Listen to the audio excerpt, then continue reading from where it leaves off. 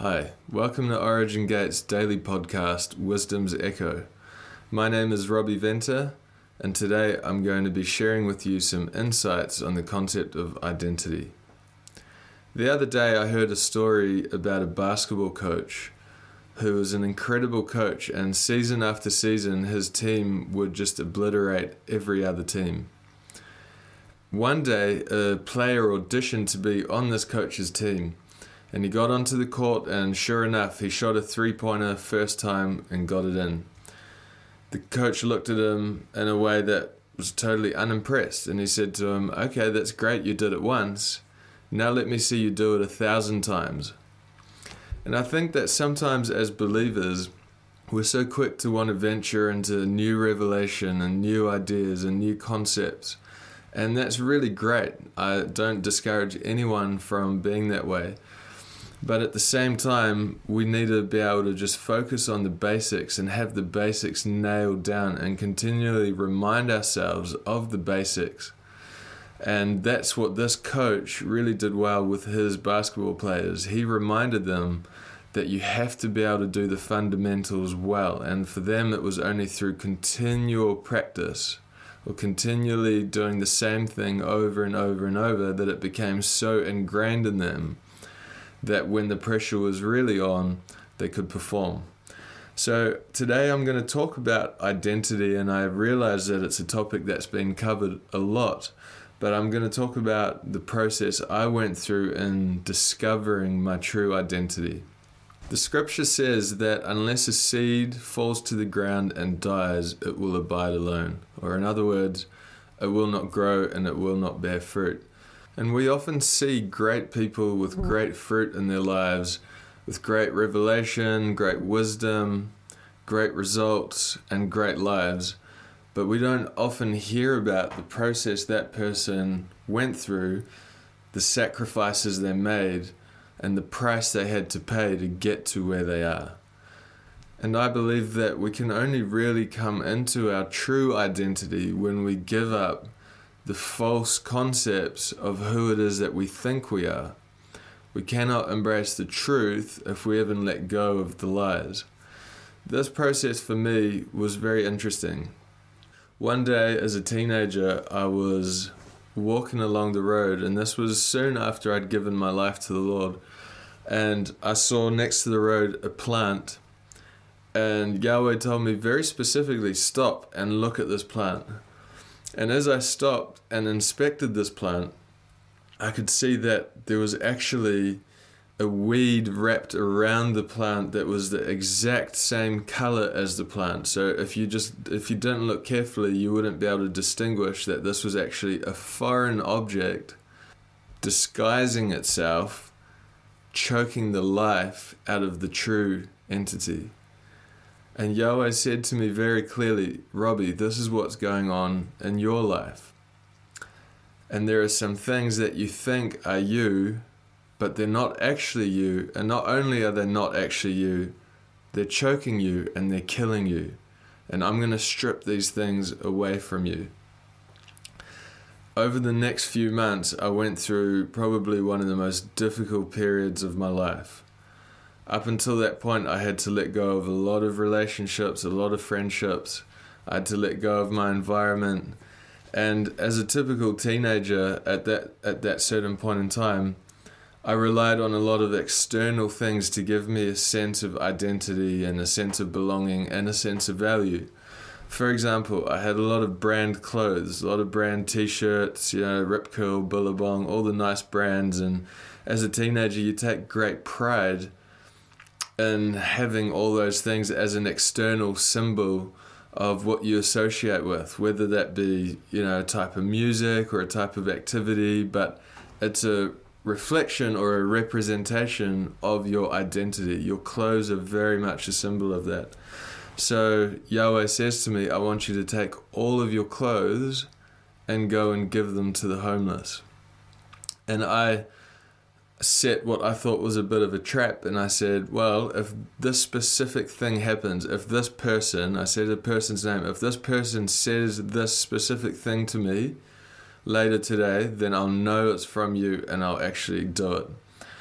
Long story short, that specific person said that specific thing at that specific time later that day, and it was confirmed that I had to give away all my clothes to the homeless. So there I go and wrap up all my clothes. I kept one t-shirt and one pair of shorts, that's it, not even any shoes, and I went and gave all of my clothes to the homeless. The next thing Yahweh asked me to give away was my guitar, which was my most precious possession. He said, I want you to give it away. And then he said, I want you to cut all your hair off. And back then I had this beautiful mullet that I thought was just the most gorgeous haircut that ever existed. But he said, just shave your head, like just take it off. He said, take your earrings out. So I took great pride in my earrings, and all these things, delete your music, all these things that were symbols for me of what I thought my identity was, and the things I kind of cling to that gave me a sense of security, a sense of identity, a sense of belonging, that were all external things. He asked me to get rid of all of those.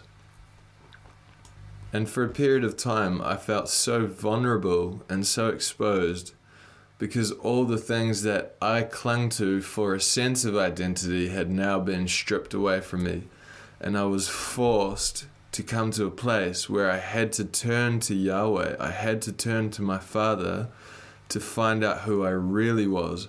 All the things that informed my false sense of identity had been stripped away, and now he could start speaking to me about who I truly was. And I felt just like that seed that fell to the ground, under the soil, in darkness, dead. No fruit, nothing to show, but totally trusting Yahweh that he was going to take me through a process, and he certainly did. Fast forward a period of time, and I had this encounter where I approached Yahweh in heaven, and as I approached him, I could hear these voices all around the throne whispering, saying, look at him, just look at him, he looks just like his Father. And I believe that's true for all of us who are born again. The same way you'd look at a little child and you say, look, he's got his Father's hands, and he's got his Father's eyes, or he's got his Father's nature. They said, look at him, he looks just like his Father. And that's when I came into the revelation that when it says we are born of God, or that we're created in the image of God, it's not a metaphor, it's not a symbol, it's a statement of absolute truth, that we carry the exact genetic pattern of Yahweh himself.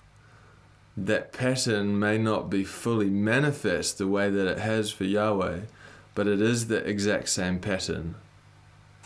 In the same way that me as a 30-year-old, I have a lot more capacity than my 1-year-old son, in the sense of I understand how to drive a car, I understand some laws, I understand how to operate a camera, I understand how to cook food, I know how to work computers. My 1-year-old son can't do any of that, but yet he still carries my genetic pattern. One day he will be able to do all of that. And as a father, my strongest desire is for my son not just to come up to my level or my capacity of operating, but to go far beyond me.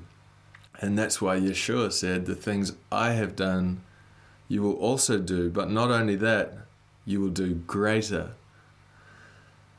So what I realized through this encounter is that we, as the sons of God, are the offspring of God.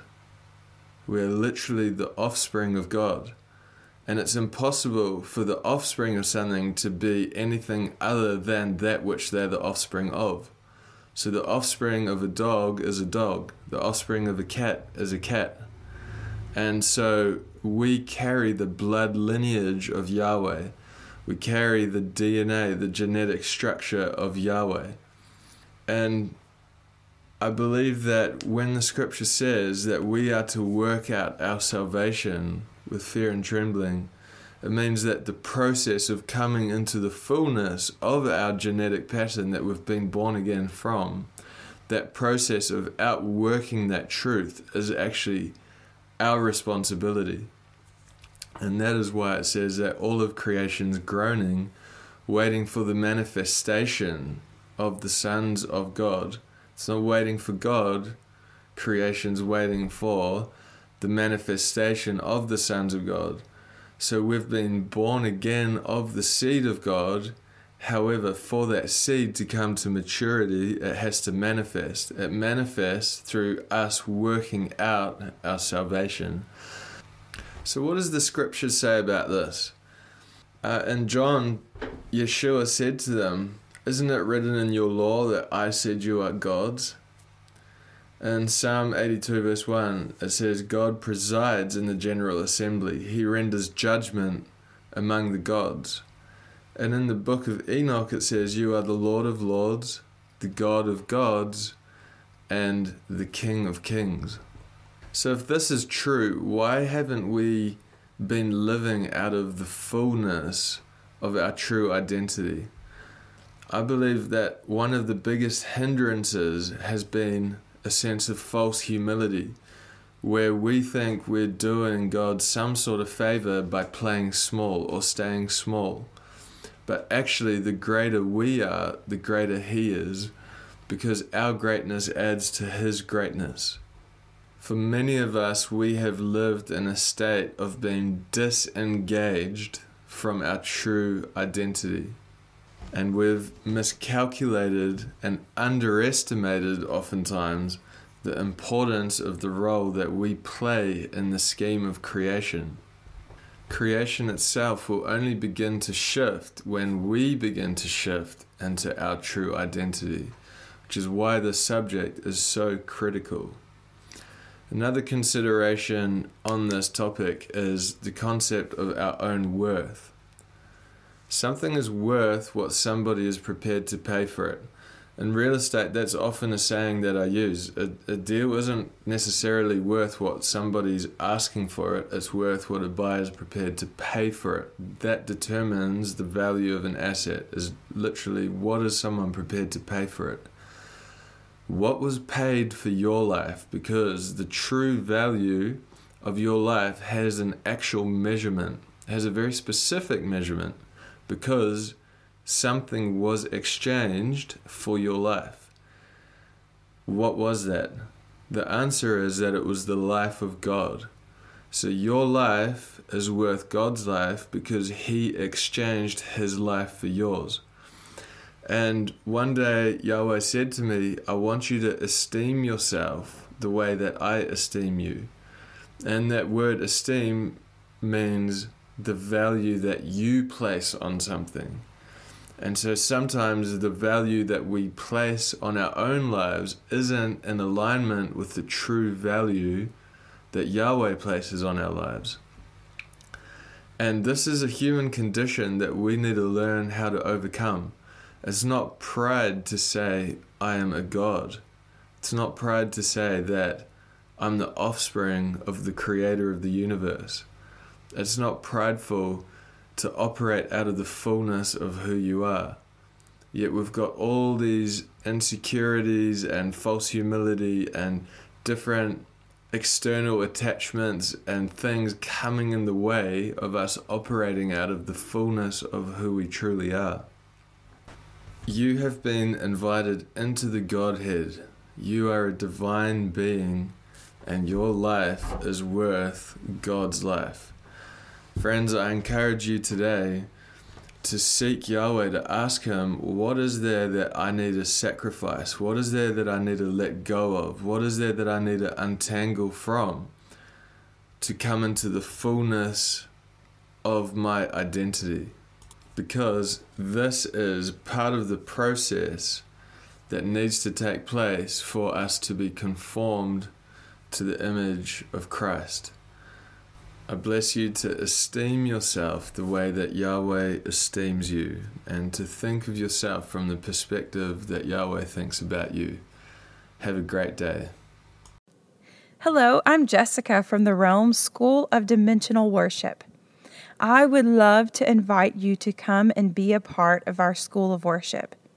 Yahweh is multidimensional, and we should not worship in just one dimension. He has given us an invite. He's given us permission to go beyond the veil. The veil's been torn for us to enter into worship dimensionally. We have all kinds of classes: songwriting, vocal class, guitar, piano. This is all just basics, giving you tools to be able to write your own songs.